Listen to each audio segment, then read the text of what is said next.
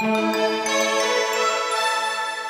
following Knowledge at Wharton podcast is brought to you by Vanguard, offering investments designed to help individuals and institutions reach their financial goals. Visit Vanguard.com. Is one global model of corporate governance likely or even desirable? In Germany, labor unions traditionally have had seats on corporate boards. At Japanese firms, dozens of loyal managers cap off careers with a stint in the boardroom. Founding families hold sway on Indian corporate boards, and in China, Communist Party officials are corporate board fixtures. Just as different nations have developed languages, food, and local customs, they also have adapted their own forms of corporate governance and board structures. Now, as business continues to globalize, new pressure from international capital pools and government regulators may diminish the local and national flavor of corporate boards, according to Wharton faculty and other experts in corporate governance. Wharton management professor Michael Useem says companies around the world are increasingly converging on a model developed largely in the United States in response to the growing power of global capital investors. As a result of new technology and liberalization of government controls on capital flows, massive pools of investment can move in and out of countries more freely than ever before. Companies that globalize operations or ownership know that adoption of internationally accepted governance standards would help them compete against other firms, he argues. Put yourself in the shoes of Fidelity or Vanguard or other investors out there who are diversifying out of US stocks. You want to assure yourself that the companies you are going into are reasonably well governed, that they have acceptable accounting standards and are transparent, says Useem. Perhaps the central focus of corporate governance is the structure of the corporate board. In general, according to Useem, firms are moving to create boards that are more independent from management, populated by non-executive members, and organized around committees overseeing management, compensation, and auditing. All these factors point to good governance, and thus the company becomes more attractive to investors and legitimate in the eyes of suppliers and customers, says Useem. An investment manager anywhere in the world looking to put cash in the stock of a company in Lithuania or Italy will come at the company with an eye to whether it is following good practices.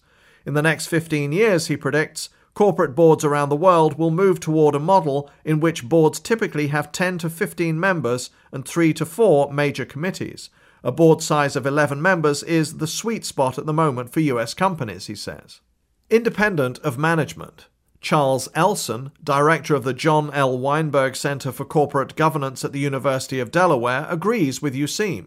He points to the International Corporate Governance Network, ICGN, whose members control $10 trillion in assets. They are large pension funds in the world, and they have a common interest in creating boards that are independent of management and that act as an appropriate monitor of investor interaction. That's the model we're moving to. No matter where you happen to be, that model produces the best potential returns. According to the ICGN Statement on Global Corporate Governance Principles regarding corporate boards, independent non-executives should comprise no fewer than 3 members and as much as a substantial majority. Audit, remuneration, and nomination board committees should be composed wholly or predominantly of independent non-executives. US board structures have evolved over time, Elson says. Originally, boards were made up of a subgroup of shareholders acting as stewards for other shareholders' interests. By the 1920s, diverging shareholders' interests began to arise, creating a vacuum that was filled by management members of the board, that is, executives employed by the company. About 15 years ago, when large institutional investors such as pension funds and retirement plans began to demand better oversight, shareholders were able to start reasserting their interests. As a result, management influence on boards has waned, according to Elson. Another force driving convergence is regulation. Following the passage of the Sarbanes-Oxley Act of 2002 in the United States, other countries enacted similar regulatory provisions that also focus on some of the key elements of board structure and overall governance. Jay Lorsch, professor of human relations at the Harvard Business School, also contends that boards are converging towards a common model, a trend he says has been developing over the past 7 to 10 years. It's particularly strong among the industrialized nations of Europe and the United States, Lorsch notes, adding that the impetus comes from regulatory requirements for publicly listed firms, particularly provisions of the Sarbanes-Oxley Act, which apply to companies seeking capital investments by trading shares on the New York Stock Exchange and other U.S. exchanges. At the same time, he adds, companies have increased listings in London, where there is also new scrutiny. He notes that the United Kingdom's Combined Code on Corporate Governance, adopted in 2003, sets out standards for good practices. The code does not demand compliance in the way Sarbanes-Oxley does, but it requires companies to disclose how they conform to the code's standards and where they differ. Maybe the code does not have the impact of law, but there are strong expectations, says Lorsch, noting that similar regulatory actions outlining good governance practices have taken place in the Netherlands, Scandinavia, and France. All these initiatives have some parallel ideas underlying them. As far back as 1997, Sony rocked Japan Incorporated when it reduced the size of its board from 38 to 10 and adopted other Western-style characteristics. In 2002, Japan enacted a new provision of its commercial code allowing boards to establish committees that include outside directors to provide more independent monitoring of management. Traditionally, Japanese boards were subject to oversight by statutory auditors appointed by executive managers.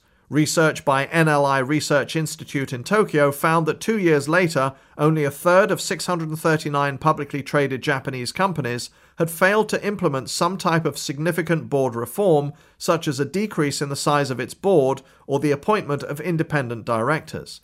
However, NLI says most Japanese corporations continue to operate as a hybrid between the traditional Japanese system and the Western independent model. India, too, has taken steps to increase the independence of its board members with a provision known as Clause 49 of the country's listing agreements. The clause states that half of all directors must be independent. Compliance with the regulation, which took effect January 1, 2006, has been somewhat spotty, with government-owned companies slow to respond. According to an analysis by the Asian Corporate Governance Association, Indian enforcement of Clause 49 is weak, and many companies ignore governance codes. Most mid- and small-cap companies do not see the value of corporate governance. Most listed companies, including many large ones, take merely a box-ticking approach, the association states in a review of Indian governance. Divergent opinions. Wharton management professor Mauro Guillen says that despite new regulatory codes and well-meaning attempts at initiating good governance practices, he is not sure worldwide convergence on one model is inevitable. He says there was some movement towards US models in the 1990s, but following the scandals at companies like Enron and WorldCom, other nations became concerned that the US model is flawed. At the same time, Guillen says passage of Sarbanes-Oxley has led companies to steer clear of US listings, moving instead to exchanges in London and elsewhere to avoid some of the provisions of the US law. He stresses that nations and companies will continue to exhibit local characteristics because different countries have followed varying patterns of economic development. A complex mix of historic, legal, political, and economic factors shapes each nation's corporate landscape, according to Guillen. As a result, corporate governance and board structures vary around the world. We continue to see companies in different parts of the world continuing to do things the way they always have, he notes. Often there are many cross-national differences. According to Guillen, the US model evolved in a country where companies typically have a wide and diverse base of shareholders and where banks, governments, and other interests have little stake in corporations. In Europe, by contrast, there are fewer, larger stakeholders and often cross-holdings by banks that demand representation on the board. In Germany, labor unions play a far more important role in society than in the United States and have long had a place in corporate governance that reflects their position in society. In Asia, corporate structures based on diversified business groups with cross-shareholding by banks have propelled national economies out of rice cultivation into sophisticated manufacturing in just a few generations. Not surprisingly, they are somewhat reluctant to alter a system that has worked so well. Guillen argues that different systems of governance are appropriate for different industries, and that global investors stand to benefit from diverse governance structures which might actually enhance corporate performance. For example, he says the Japanese system, which traditionally has featured large boards of management directors, might actually be effective for companies in industries that are heavily capitalized and require a long-term horizon, such as the auto industry. The US system, which is more independent of management, is more flexible and creates a good environment for startups and innovative companies, such as those based in Silicon Valley. One system is not better. It depends on what we are talking about, he says. The whole idea that we would be better off in a flat world, a homogeneous world, is not going to happen because that's not the way the world works. But even from the point of view of investors, it's not clear at all that they would like that. Investors thrive on differences that are reflected in the balance between risk and return. Some want low-risk secure investments, while others may be drawn to higher-risk companies with a greater potential to pay off big. What investors want, says Guillen, is for the rules to stay the same, not change unexpectedly. If the rules are different in the United States and Japan, they can cope with that as long as the rules don't change suddenly. Parent firms and their offspring. Wharton Management professor Marshall Mayer, who specializes in studying Chinese businesses, says Sarbanes-Oxley has been a force in setting global standards for governance, although that may be changing. In the view of many scholars, Sarbanes-Oxley has had the effect of unilaterally imposing US corporate governance standards on the rest of the world, he says.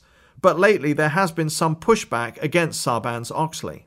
He points to a Duke Law School analysis stating that non-trivial criticism has been expressed about the extraterritorial reach of US securities laws in relation to issues such as insider trading and, more recently, corporate governance, suggesting that cultural attitudes toward the behavior targeted by these laws also vary widely across the globe.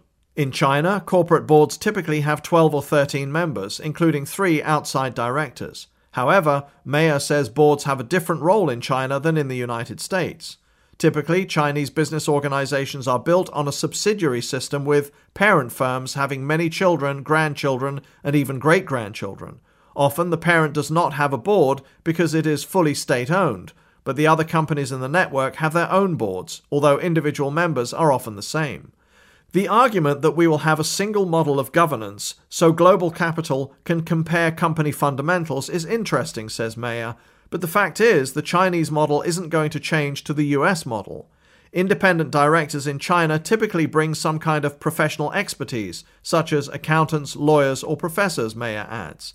These directors help with technical issues, but are not expected to provide strong strategic or management direction the way an outside director would at a US firm. In Hong Kong, where the business community is tightly woven, independent directors are appointed largely on personal strengths.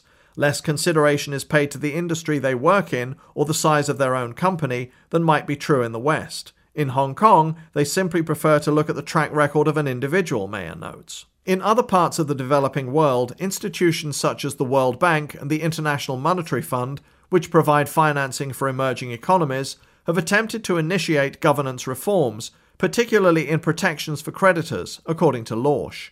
What makes it so complicated in the developing world is that the majority of assets are owned by private capital.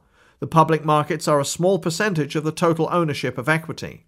Strong controlling families still dominate companies in many of these countries, he adds. Whether they are interested in corporate governance in a particular country or not depends on the financial interests of these investors. We see a lot of lip service, but it is never clear where they really stand. That's just the way it is. Capital formation has come about through family and private wealth, and public markets are less developed. Wharton Management professor Peter Capelli agrees that global capital will play a role in convergence toward a favoured model, but he says it remains to be seen how much local character will persist in corporate board structures and in governance practices.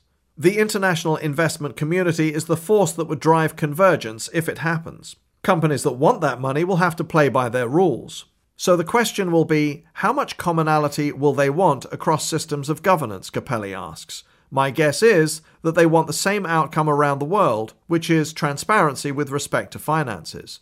As long as they get that, exactly how it occurs is less important. Different national practices can still exist if they provide acceptable levels of transparency. Capelli says global investors will be less concerned about government efforts to drive good governance practices. So my guess is that such reform efforts will play out differently across countries and may create some variance. Elson agrees with Capelli that the most important consideration in governance practices, such as board configuration, is transparency.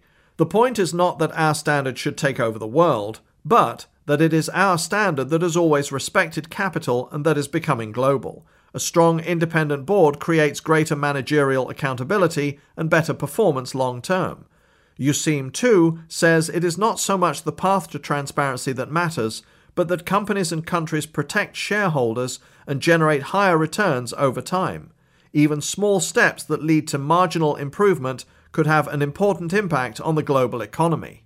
Over millions and millions of shares, that can make a difference. If hundreds of thousands of companies become just a little better governed and a little higher performing, the world would be a better place. For more information, please visit our website at knowledge.wharton.upenn.edu.